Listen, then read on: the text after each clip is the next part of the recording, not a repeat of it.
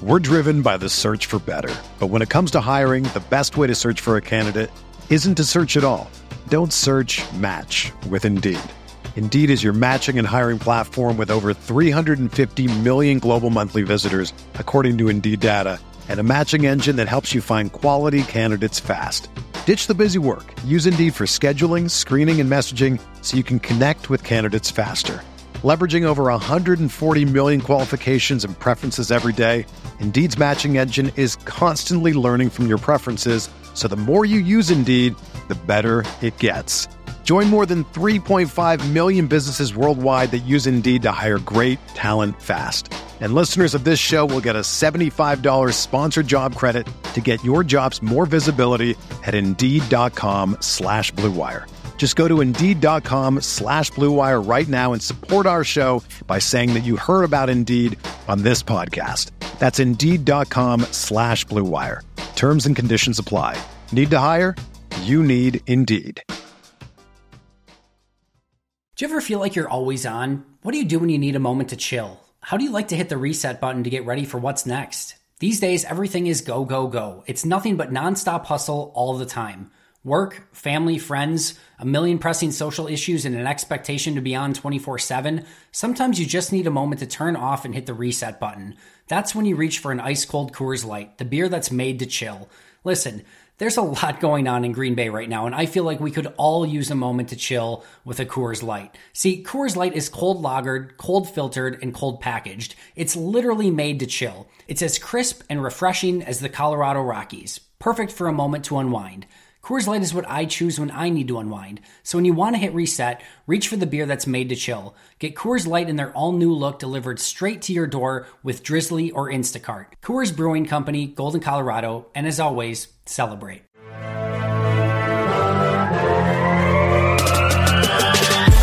"20 minutes a day, 365 days a year. This is the Pack-A-Day Podcast.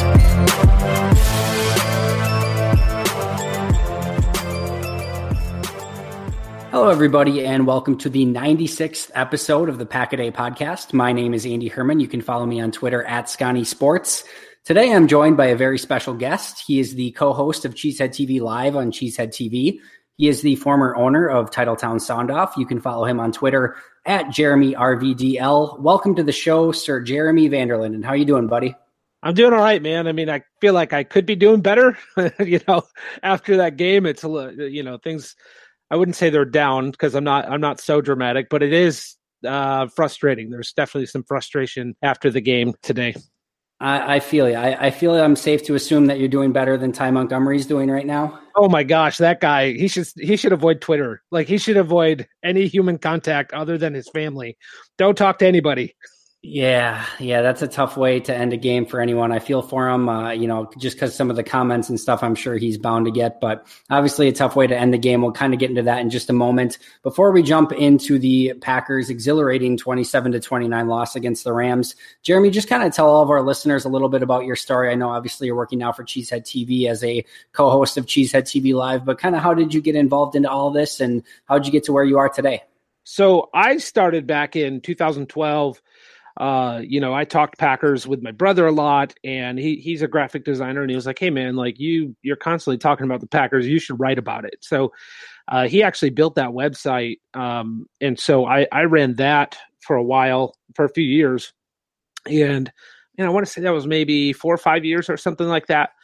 And I really got my start because of Cheesehead TV. Like I was constantly on the website and forums and all kinds of stuff talking Packers, and just I couldn't stop. It was the only thing I cared about.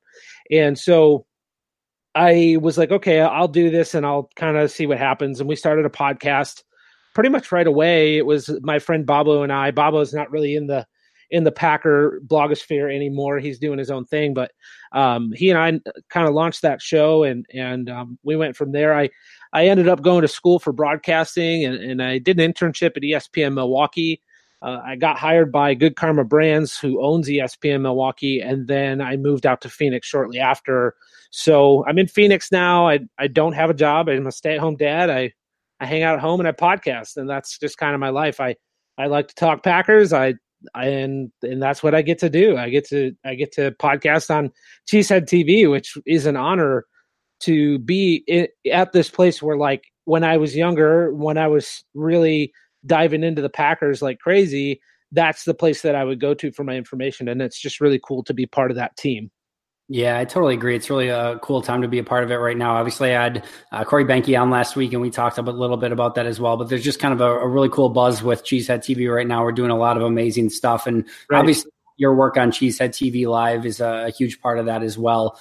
You know, a lot of people may not know this, but you were actually the very first person who gave me my really first opportunity writing for Titletown Sound Off. I had a blog, called Scani Sports. It was scanisports.com, where I did some Packers and Badgers and Bucks and Brewers writing. And I think pretty much, 3 or 4 of my family members and some people who stumbled upon the website completely by accident, probably looking for random other Scani bar stuff or things like that, were the ones who stumbled upon my work. But outside of that, which I had done earlier in my life, and that's how I still have the kind of crappy Twitter handle that I do today, you were the one who kind of gave me that opportunity at Titletown Sound Off and kind of got this whole crazy ball rolling. So thank you for that, by the way. Well, I was going to tell you, I'm really impressed with where you're at. Like, how does it feel to be a celebrity? You just said in the Power Sweep did their, they sent out that survey to the Packers blogosphere people that write and do podcasts and stuff. And you were one of the top Twitter accounts to follow. Your podcast, Pack-A-Day, is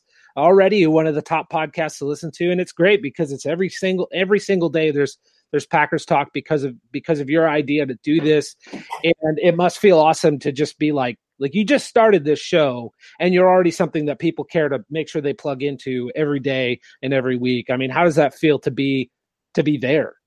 Well, a couple things. First of all, for anyone listening, I absolutely made Jeremy say that and ask me that question, first and foremost. So let's get that out of the way. Secondly, it's really, really crazy. So as I was kind of talking with Corey, last week, about a year and a half ago, I was just starting to get involved with Cheesehead TV, and I don't even think it was that long ago. And, I didn't really have that big of a following. In fact, when the Power Sweep did their article a year ago, I actually responded back to them and I said, one, I would love to be involved in the, in just the discussion and the voting a year from now.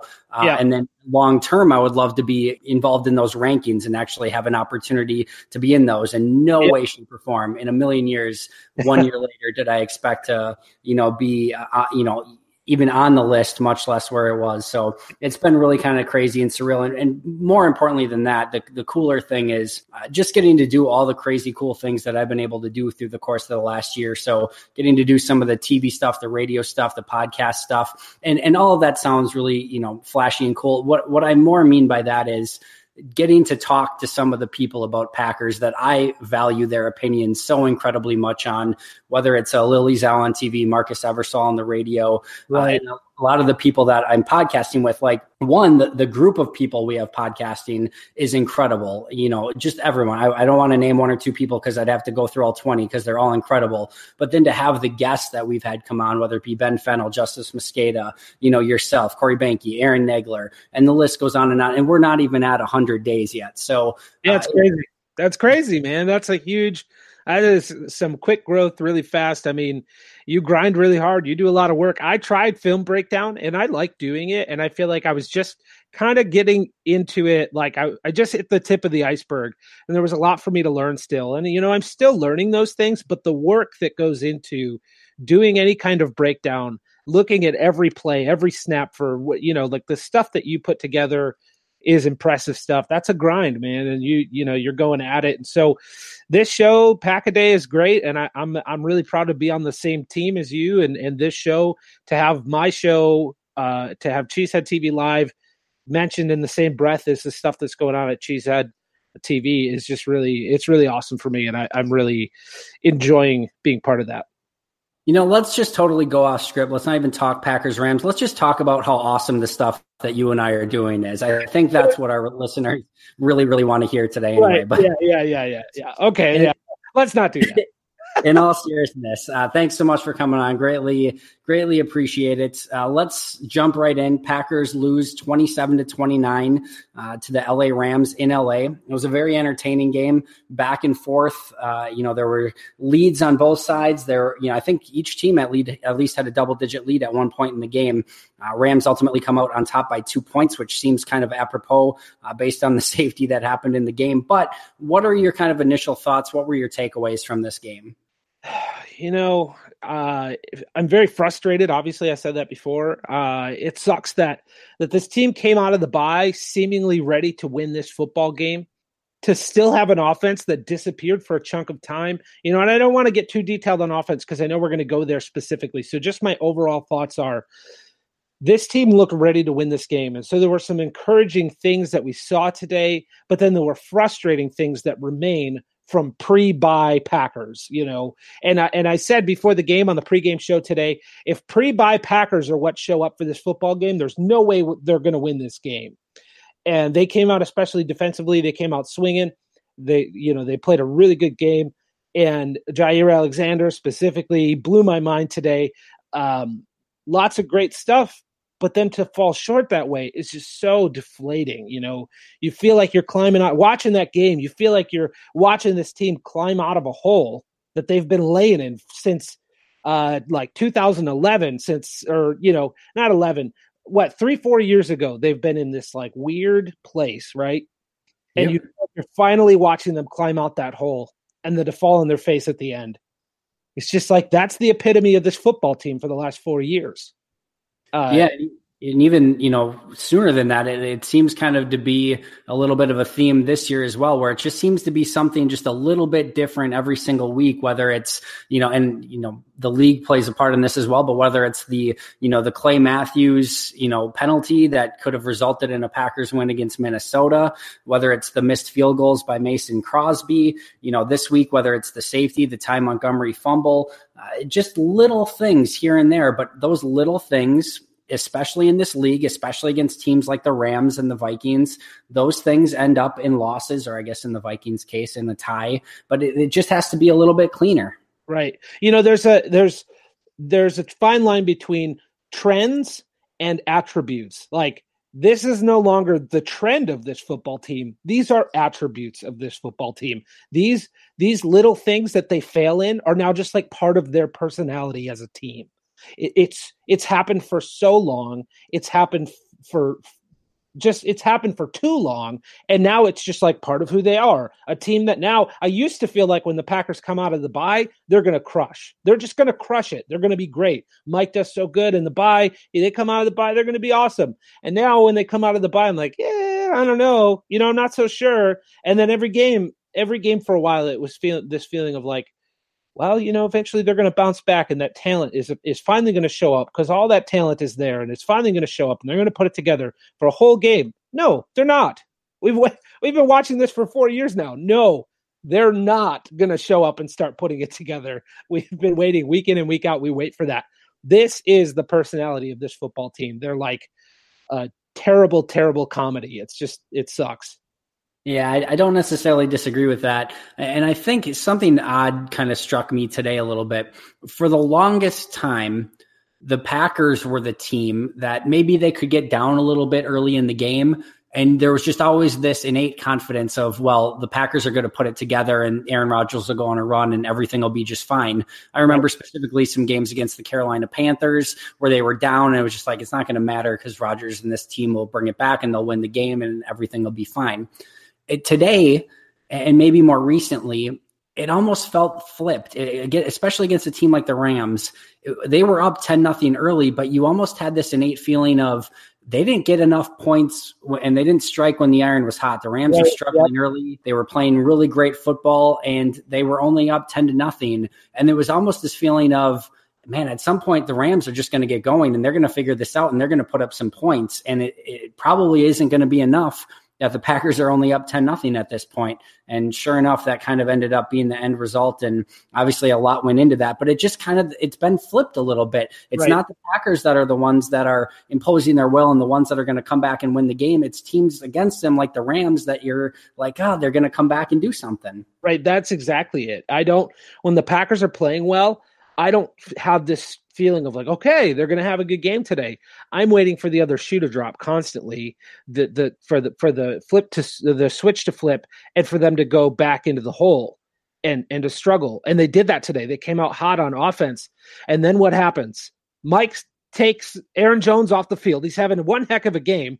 I don't know what his totals were, but at some point he was averaging like nearly 8 yards a carry. And Mike's taking him off the field for Jamal Williams and Ty Montgomery. The offense kind of slows down. It starts to sputter. They can't get it going when, like you said, when the iron's hot, they can't get it going.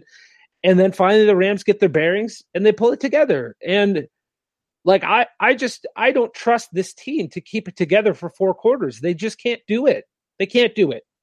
Yeah, Jones finished with 12 carries for 86 yards, but totally agree. It seems like just should have been a little bit more. And I know it's a tired conversation that every talk show host and podcast and everyone is talking about how Aaron Jones needs more carries, but it's just so blatantly obvious. Right. I've never seen any topic like this where everyone you talk to, whether it is Aaron Rodgers who said that Aaron Jones needs to get the ball more, whether it's the film people, the casual fan, right. Everyone that you ask, like, who needs to touch the ball, who needs to get the ball, everyone knows Aaron Jones needs to get the ball more. It seems the only person who's in the dark or doesn't seem to want to do that is Mike McCarthy or Joe Philbin or the offense as a whole. Well, I have my comments on McCarthy. He's so stubborn to a fault. He is super stubborn. But this is, to me, it is a little bit of a renewed topic because coming out of the bye, it was like, okay, let's see if he finally does it. They're going to do this quote unquote self-scouting that Mike McCarthy talked about. We're going to self-scout. Great. Well, if you were self-scouting, you would realize that the best guy in your backfield is Aaron Jones, and that's it. And you need to plug him in and go with it. Here's the thing. Ty Montgomery, for me, does not do enough as a running back to give any snaps ahead of either of the other two guys. He just doesn't do enough there. So I don't understand why Aaron Jones comes off the field as often as he does. I don't understand why Ty Montgomery would get snaps over Aaron Jones. Fine, if you want to rotate Jamal Williams and Aaron Jones, fine, that doesn't bother me. Ty Montgomery, though, between in that group of 3, is the least of the 3. But 2 years ago, Mike McCarthy said, Ty Montgomery's our running back, and he's a good running back. Again, it's the stubbornness of Mike McCarthy. He believes that Ty Montgomery is worth that time. He believes that Ty Montgomery is a good running back. So he keeps plugging him in, put him on the field. You don't need to. You have 2 stud running backs. One of them looks like he could be beyond stud running back. Looks like he could actually be a star in the league, and you don't use him. I don't understand. Like, let's look at it from the perspective of the Rams. If the Rams, let's say Sean McVay was running this Packers offense, what would he do with this offense? He would run the ball a lot and use play action, because that's what he does with the offense that he currently has with Todd Gurley. Yeah, Aaron Jones, maybe he's not Todd Gurley, but he's pretty damn good. And then you have the best quarterback in the league to go with it. Hell yeah, I want that McVay offense for this squad with the talent on this squad. Hell yeah, that would destroy with the guys that are in Green Bay. But instead, Mike's just Mike. He's so stubborn. He is just so, I don't know, man. He's in his own head. He thinks he knows everything, and he does not diverge from what he thinks he knows is right. Yeah, I can't think of a parallel in NFL history, at least off the top of my head, of a player that looks so good and can't consistently get in the game. On any team, I can't think of anything in any scenario where a player is so explosive when he touches the ball and just can't get in the game. It's so weird to me. I don't know if you can think of a player, but I know I can. Dude, I can't, because it literally doesn't make sense. Like, it literally does not.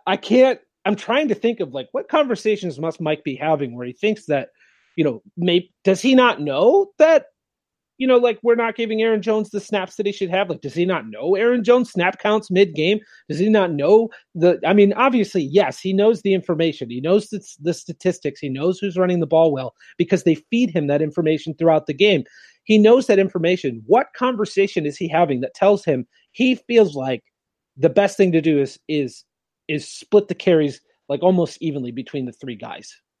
Yeah, it's silliness. It's pure silliness. It's so frustrating. I don't disagree one bit. In fact, I totally agree. So let's talk something more positive. Who were your players of the game today? Well, Aaron Jones, fantastic game. Kenny Clark and Jair Alexander, and then I'm going to throw MVS in there for having that big play, because even when Cobb is back and Geronimo's back, boom, this rookie is still active in the offense. And I think that is a very encouraging sign. I love that he and Equanimeous both had catches today. I think, that's huge that these rookies, these two rookies, are looking like they can be part of a productive offense. So I think that, for players of the game, I'm going to keep it to those guys who had some bigger plays, but I'm going to give honorable mention to MVS and Equanimeous for still being active in the offense with all the receivers healthy. Yeah, and those snaps and those catches will pay dividends long term, especially as, Randall Cobb's in the last year of his deal. To go into next year with Davante Adams, Geronimo Allison, MVS, and Equanimeous St. Brown, that certainly feels, right now like a position that they're not going to have to spend much attention on going into the offseason. So that's a great, and that doesn't even mention Jamon Moore, who has a lot of talent if he puts it together. So that's a good situation to be in. My players of the game, I had Jair Alexander as well. I thought he was an absolute machine. Yeah, he gave up a couple passes, but man, he was all over the place. I saw one stat that said he had 5 pass breakups. I'm not sure if it was exactly that much, but if that's the case, my goodness. And if it wasn't, it was at least 4. And he was phenomenal. I thought Blake Martinez, I've been critical of Blake Martinez, certainly this year. I thought he's a good player, maybe not a great player. I thought at first glance he had a fantastic game today. You mentioned Kenny Clark, 2 sacks, dominant performance once again, no surprise out of him. And then Davante Adams, there were times in this game where it definitely felt like he was just kind of willing this team on. When they needed a big play, it was Davante Adams' time, and he just proves time and time again just how great of a player he is. He's consistent, man. He's just consistently that good. And that's the thing about him. Like, even when Rodgers was down last year and he had to play with Brett Hundley, what we're seeing with him now is what he was then. Like, nobody else could play with Brett Hundley the way that he was. He is that damn good. He's really, really good. I love Davante Adams. And when he was a rookie, I said, I thought that he was going to be great. He's fantastic at making people miss. Even then, his rookie year, you could see that he was going to be a big yards after catch guy. He was going to be able to make people miss a lot, and he does that, man. He's so impressive. He just really is very impressive. Yeah, it keeps getting better, which is really the crazy part. So taking a look at the offense, Rodgers today ended 18 of 30, 286 yards, a touchdown, no picks. Aaron Jones, as we already talked about, 12 carries, 86 yards. Davante Adams, 5 catches, 133 yards. Just, again, another phenomenal performance by him. MVS had the great 40-yard touchdown catch, and, man, he just absolutely blew by his man at the line of scrimmage. That was an impressive play. And then I really thought it was unique. We touched base on it, whereas maybe a negative thing on the running back side of things, but they really seemed to rotate their players in more on offense, especially in the first half. I thought they got some unique matchups. They played Robert Tonyan a little bit more. It didn't really result in a ton, but I like some of the different looks that they were putting out there, some of the different matchups, again, outside of Aaron Jones not getting enough snaps and touches at running back. But how did you feel the offense kind of performed as a whole? I thought I was encouraged by a lot of things. Like I said, they did disappear for a while. They didn't take advantage of the momentum they had early in the game. That was very frustrating. But honestly, there are a lot of positives to take away from the offense. One thing that really did bother me, though, is that Jimmy Graham seemed to disappear. He had that one big catch early in the game. Looked like it was going to be a touchdown. I think he might have had another catch or two after that. But I felt like there would have been more Jimmy Graham today than what I saw. Now, when I watched the game, though, I'm in the bar. I'm talking to people. So maybe I missed a couple of things with Jimmy Graham, but I just felt like he disappeared today. Yeah, and I think, one of the tough things, obviously, I think they ended with less than 60 total snaps on offense. And when you are trying to get all these guys in the game, when you're trying to get the ball to MVS and Davante Adams and Randall Cobb and, Aaron Jones, there is only so many touches, obviously, that can go around and so many big plays that are able to be made. But, yeah, it would have been nice to see Jimmy Graham get a little bit more attention. I agree. And that goes for probably the season as a whole. I thought the couple games before the bye, he was starting to get going a little bit bit more, but definitely disappeared. And as you mentioned, the offense had those stretches again where it just seems they can't get anything going, which for the talent they have on this team on offense, especially when they're fully healthy, just doesn't seem like it should be the case. And they should not struggle either, trying to punch it in when they get closer to the red zone. When you've got guys like Jimmy Graham, like Aaron Rodgers, Devontae Adams, some of these guys who are fantastic red zone weapons, they got to get touchdowns and not field goals and be more consistent in that realm as well. Yeah, this team on offense, they have a slew of talent. It's a very talented offense. And the fact that they can't play a full game is just it's boggling. It's mind-boggling. Like I don't understand how the talent that's on this offense can't be utilized in a way that's consistent, that functions consistently. Maybe a little too much rotation. Maybe Mike's trying to do a little bit too much, but I don't get it.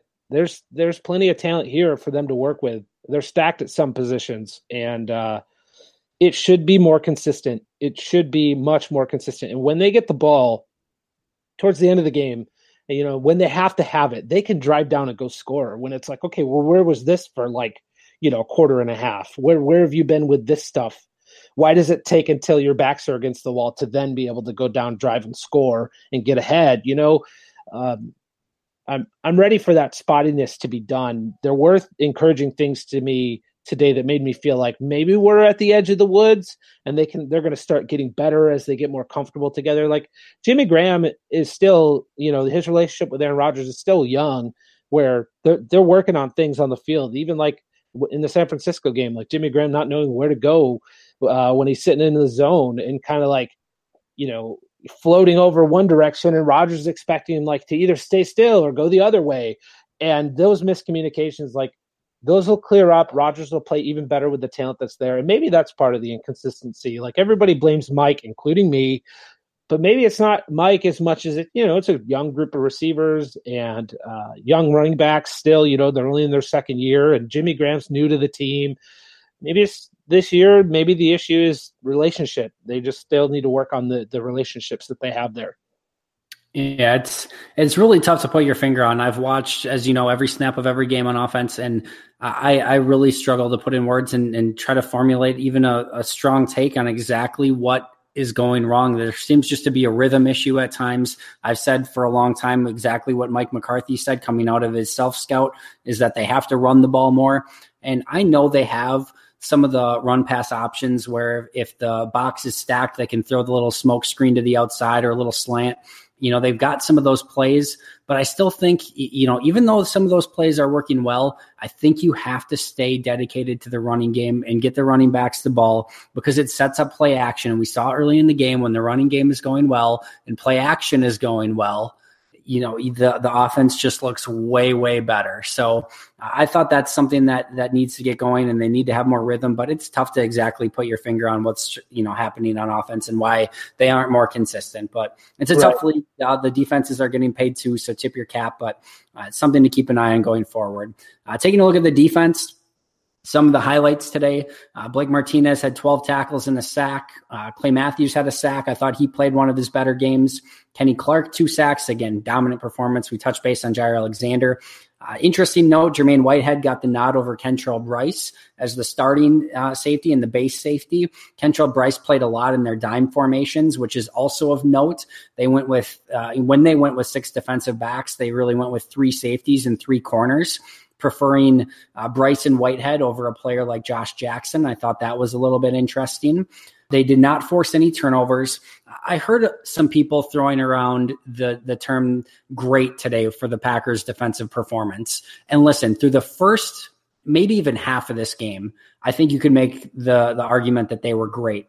And they were not set up a lot. The offense did not get any time-consuming drives. As I mentioned, the offense ran under 60 plays. The defense was on the field for over 75 snaps. But in a game where you allow 27 points, 416 yards, Todd Gurley had almost 200 total yards. Goff had almost 300 yards. They couldn't force any turnovers, and they couldn't really get some of the stops late in the game when they needed to. I did not put this as a great defensive performance. I think you can say good. I think you could even maybe say, I think you can easily say that it was a winnable performance by the defense, especially against a really good Rams offense. But I don't think I could label this as a great performance. What did you think of the defensive performance as a whole? I think it's fair to say that great is maybe too strong of a word. I think it was good and definitely good enough to win. Now, early in the game, they were great. They were insanely good early in the game. And I was actually very impressed with Jared Goff. It's a credit to him that he, with the pressure that he was dealing with at times, that he wasn't, slinging the ball recklessly, that he kept it in, under control, because the Packers were creating a lot of chaos early on. Then somewhere in the middle of the game, things started to get a little muddy for them, and it started to get hard. And I think it's probably the 60 snap thing, the amount of snaps. They were getting tired. They needed a breather, and the offense wasn't helping them with that. So I think defensively, though, one thing I would say is late, I'd say they did get the stops they needed, because to hold that offense to nothing but field goals at the end of the game, when that offense had a shot to move downfield, score a touchdown, and really nail things down, and the defense to stop them and force them to kick a field goal and still give the Packers a shot at it. They keep giving this offense shots this year to get back and win a game. They've done it a few times where the defense does just enough to make sure the offense can get out and do what they need to do. And so not great, but still a confidence builder for me that this defense in the long term is going to be a very solid defense, especially when they improve the personnel that they have. Yeah, and I agree with you on that last part as well. They did get some stops and had some opportunities at the end of the game. And really, to me, the big takeaway here is the play of Jaire Alexander. To have a cornerback like that, I said for a couple of weeks, I thought the Packers defense really missed him. I've described him as one of the top 3 players on defense already in the conversation with Kenny Clark and Mike Daniels. And he seems to be only, increasing his stature on that list. So just a phenomenal performance, and just really, really excited about their young rookie cornerback. I mean, man, how good is Brian Gutekunst's offseason looking? The rookie receivers, Jaire Alexander, Josh Jackson, the guys that are playing well and playing significant snaps and actually contributing to this team already. The amount of guys that he drafted that are doing so is an impressive number. And then you add on top of that, the free agent additions that he made. He did a really good job fixing this broken roster to the point where it's at now. But I think it just needs a few more things. It definitely needs a pass rusher. It definitely needs a safety or two. It does need some help. But man, these rookies and the guys that are coming in this year and playing lights out already, I'm really encouraged about the future of this football team. I don't know about it this year as far as like making a run and winning a Super Bowl, but I'm encouraged about the future. I think Brian Gutekunst did a great job this offseason finding guys that can really play ball. Yeah, it may take some time, but I agree. I think the Packers are in good hands with Gutekunst, and that shows with the Jaire Alexander pick big time. Taking a look quickly at the special teams, of course, the big takeaway here is going to be the Ty Montgomery fumble at the end of the game. It's come out now that he was never supposed to even bring that out of the end zone, which I think is fairly obvious to most people even before that play started, but McCarthy had mentioned so after the fact. J.K. Scott had the bad punt that really, put the Packers in a poor position at the end of the game. The Packers had the punt that was down at the 1 yard line. Not sure they could have done a ton differently there, but that obviously didn't lead to success going forward. There was also the fake punt that went for a first down. It didn't really result in a ton, but some poor plays on special teams nonetheless. On the plus side, Mason Crosby was 2 of 2 on field goals and 3 of 3 on extra points, so 5 of 5 total. And Josh Jones was just a wrecking machine on special teams. That was a real positive to see as well. But general thoughts on the special teams play? Before we get to that, did Josh Jones play any snaps defensively today? Not that I saw. I'm pretty sure he did not. And I know you got to go back and watch it and go through all those numbers, but I didn't see him on defense, and I'm still rather surprised that some of these other guys are getting snaps over him. I think that really says a lot about where he's at as a player defensively. But special teams, man, he looked like somebody unleashed a banshee onto the field. He was playing really well, it's great to have those special teams guys. I do expect more out of Josh Jones, but it's good to have him playing well in special teams. Ty Montgomery, hello, Brandon Bostic. What what more can we say? Like, that's such a stupid decision. If he knew that he wasn't supposed to bring it out, he totally just pulled a Brandon Bostic. Do you think that is a cuttable offense with the way that he's played this year? He's had some fumble issues from preseason on with kickoff returns. Do you think that that's a cuttable offense, what just happened there? I think the offense in and of itself is probably cuttable. I don't cut Ty Montgomery for that specific situation. I don't think you compound the problem by, cutting one of your best 53 players just to set an example. Right. Certainly. Yeah, but the offense, yes, in and of itself, if you feel you need to move on from a player in that situation, I get it. But if it's me personally, I hold on to Ty Montgomery. So I asked that because a lot of people are saying cut him. And I even said it after the game, but I think that was just, an emotional outburst. I was frustrated with things. But no, you don't cut the guy. I think what you do have to do with him, though, is set an example and start using him a lot less. Like you cannot have the coaches telling you what you need to do and be so undisciplined to ignore them and come out of the end zone and basically take the ball out of Aaron Rodgers' hands with a chance to go down and win the game. Ty Montgomery, you are nowhere near the level of Aaron Rodgers, and you don't belong being the guy to try to make that play. You should have been trying to get the ball into the hands of Aaron Rodgers. That was your number one job, and you mucked it up by not following the one simple thing that you should have done. And I just think they got to find somebody else to return kicks, and he should lose some snaps on offense. I think there needs to be some kind of, from Mike McCarthy, he needs to respond in some way. Guys need to understand you cannot be so undisciplined that you're not listening to simple instructions. That's simple. Yeah, I'm totally good with that result to have him, see his playing time decreased on offense and go with a different kick returner. I'm totally on board with that. And here's the really crazy thing about that play. If he takes that out and returns it to, let's say, the 27-yard line, that's a bad play. And what I mean by that is, you maybe gain 2 yards from just kneeling it down in the end zone, but you lose time and you lose the 2-minute warning that they as well. So like the amount, and here's the other thing. How many kick returns do you see that end in a special teams penalty, especially with the Packers this season as well? So even if you get it out there, there's a really great chance that a penalty could potentially bring you back to inside the 15-yard line, maybe even inside the 10. So you have to be insanely sure in that situation if you're bringing that out that, one, you're going to make a big play, and two, that nothing horrible is going to happen. And even if he houses that, there's nothing to say that there wasn't a penalty to get him to that point. So the taking it out in that situation is just such a horrible decision. And, even then, obviously compounding it by fumbling the ball and really losing the team any opportunity to go win that game was really the costly error there. But even just the simple decision was poor to begin with, even before he fumbled it, which is really saying.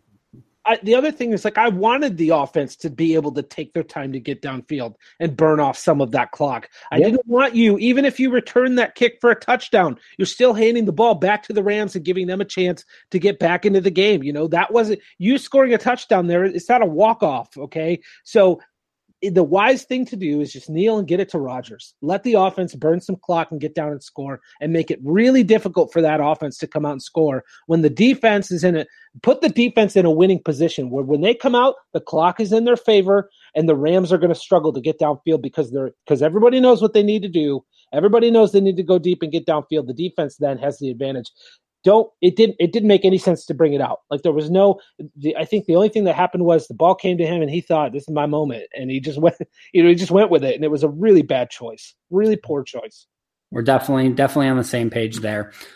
Things do not get any easier from here, Jeremy. They go at New England next week. They get Miami at home. They go at Seattle on a short week all the way to the West Coast. And then they go at Minnesota. And besides the fact that these are really good football teams that they're playing coming up, 3 of the 4 being on the road, they have a ton of travel in here as well. So they just were all the way West Coast in LA. Mm-hmm. They now go all the way East Coast to New England. They come back home for a week, go at Seattle, all the way West Coast again on a short week, and then they come back and they go at Minnesota. So this is a brutal stretch. They had the opportunity to maybe steal a game that they shouldn't have won or weren't expected to win today, and now it just gets even maybe more hard. So where does Green Bay go from here, and where do you see them after these next 4 games?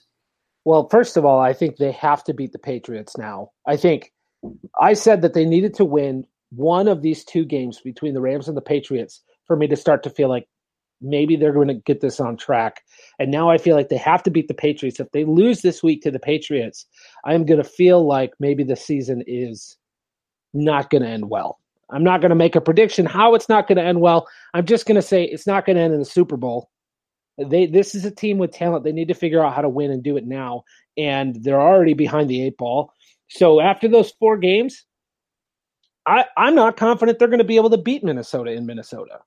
And that tie with Minnesota and Green Bay really hurts them, because if they go into Minnesota and lose that game, now Minnesota has the upper hand there. And so coming out of this, I don't know. They better come out of that 4-game stretch with 1 loss. The worst case scenario that they can do is 2-2, in my opinion. The end of the year schedule isn't brutal, and a 4-1, 5-0 stretch, if they were to really get things going, isn't totally unthinkable. But if they are anything worse than that, if they're 1-3 in that group, it makes things insanely difficult. And an 0-4 is a franchise changing, streak there, because they would have then lost 5 in a row, and really any shot at any momentum is almost gone. Right. On the flip side, they go 3-1 or 4-0, and things look totally different, and they have all the momentum in the world going in to a better, 5-game stretch at the end of the year, and maybe able to make a run. So these next 4 games, I think, can really not only change the course of the season, but potentially change the course of this franchise with where things go with Mike McCarthy and everything like that. Because the difference between a 3-1 and a 1-3, a 4-0 or an 0-4 is monumental in this scenario. They need to go 3-1. I just think they do. They got to get their crap back together. Teams are winning in the NFC. It's not like, they need to figure out how to get this division back in their hands. And to do that, they need to start winning in bunches. They need to start doing it in clumps, and it needs to start right now. And, it sucks they're going into this tough stretch, and this is where they have to get it started. But, hey, that's football. That's how it works. You need to win the games you're supposed to win. And when you don't, then you're put up against the wall, and you need to win games that are tough to win. And that's where they're at right now. No, I agree with you there. And we're on the same page. I think 3-1 would be, like you said, a much needed, aid for this team and where they're at right now. But I just think with the schedule the way it is, I think that 3-1 is going to be an insanely tough ask, especially the way that they're overall playing as a football team. But that's why they play the games. That's why it's so fun. And it's going to be a really, great stretch of 4 games, one way or the other. I think you're going to see 4 very close games in the next 4 weeks. And that should make for some really entertaining football, which ultimately is fantastic. So last thing I wanted to cover today, there were some rumors earlier today that Clinton Dix could be on the trading block and that the Packers could be in the market for an edge rusher to really help out the defense. Anything you think is going to happen here within the next 48 to 72 hours before the trade deadline? No, not really. I mean, at the best case scenario, they trade away Clinton Dix. I don't think they bring anybody in. I think they trade for picks at best. And even that is questionable. Do other teams also watch film? They know that there are plays where has lackluster performances. There are plays where it's clear that he makes decisions to not finish on a play because what it looks like to me as a fan is that it's a business decision, to not get himself hurt. He plays to protect himself sometimes. And that's fine. Nobody wants to be hurt, but you also have to understand, tackling is part of the game. When you have a chance to make a play, you need to make that play. And just because it looks like it could do some damage, you can't pull up on it. That's a choice that you need to make. So he said this year is like a big interview for him. It's this giant interview. But if you're playing as inconsistently as you are, and I know Pro Football Focus had him rated as like the second best safety in the league, but anyone with eyes understands that that's not a fair measurement for how he's played, because the guy makes plays. He can make plays, but he also is a guy who will look like a complete buffoon on a play, and it's happened all too often in the last 2 years. And so if this is the way that he's playing before he gets paid, I don't want to see what it looks like after he gets paid. So other teams know that. I think other teams have to know that his effort is suspect and questionable at times. And I don't know that anybody's really going to want to give a lot for I do know this, after these rumors, I am confident he's not going to be a Packer next year.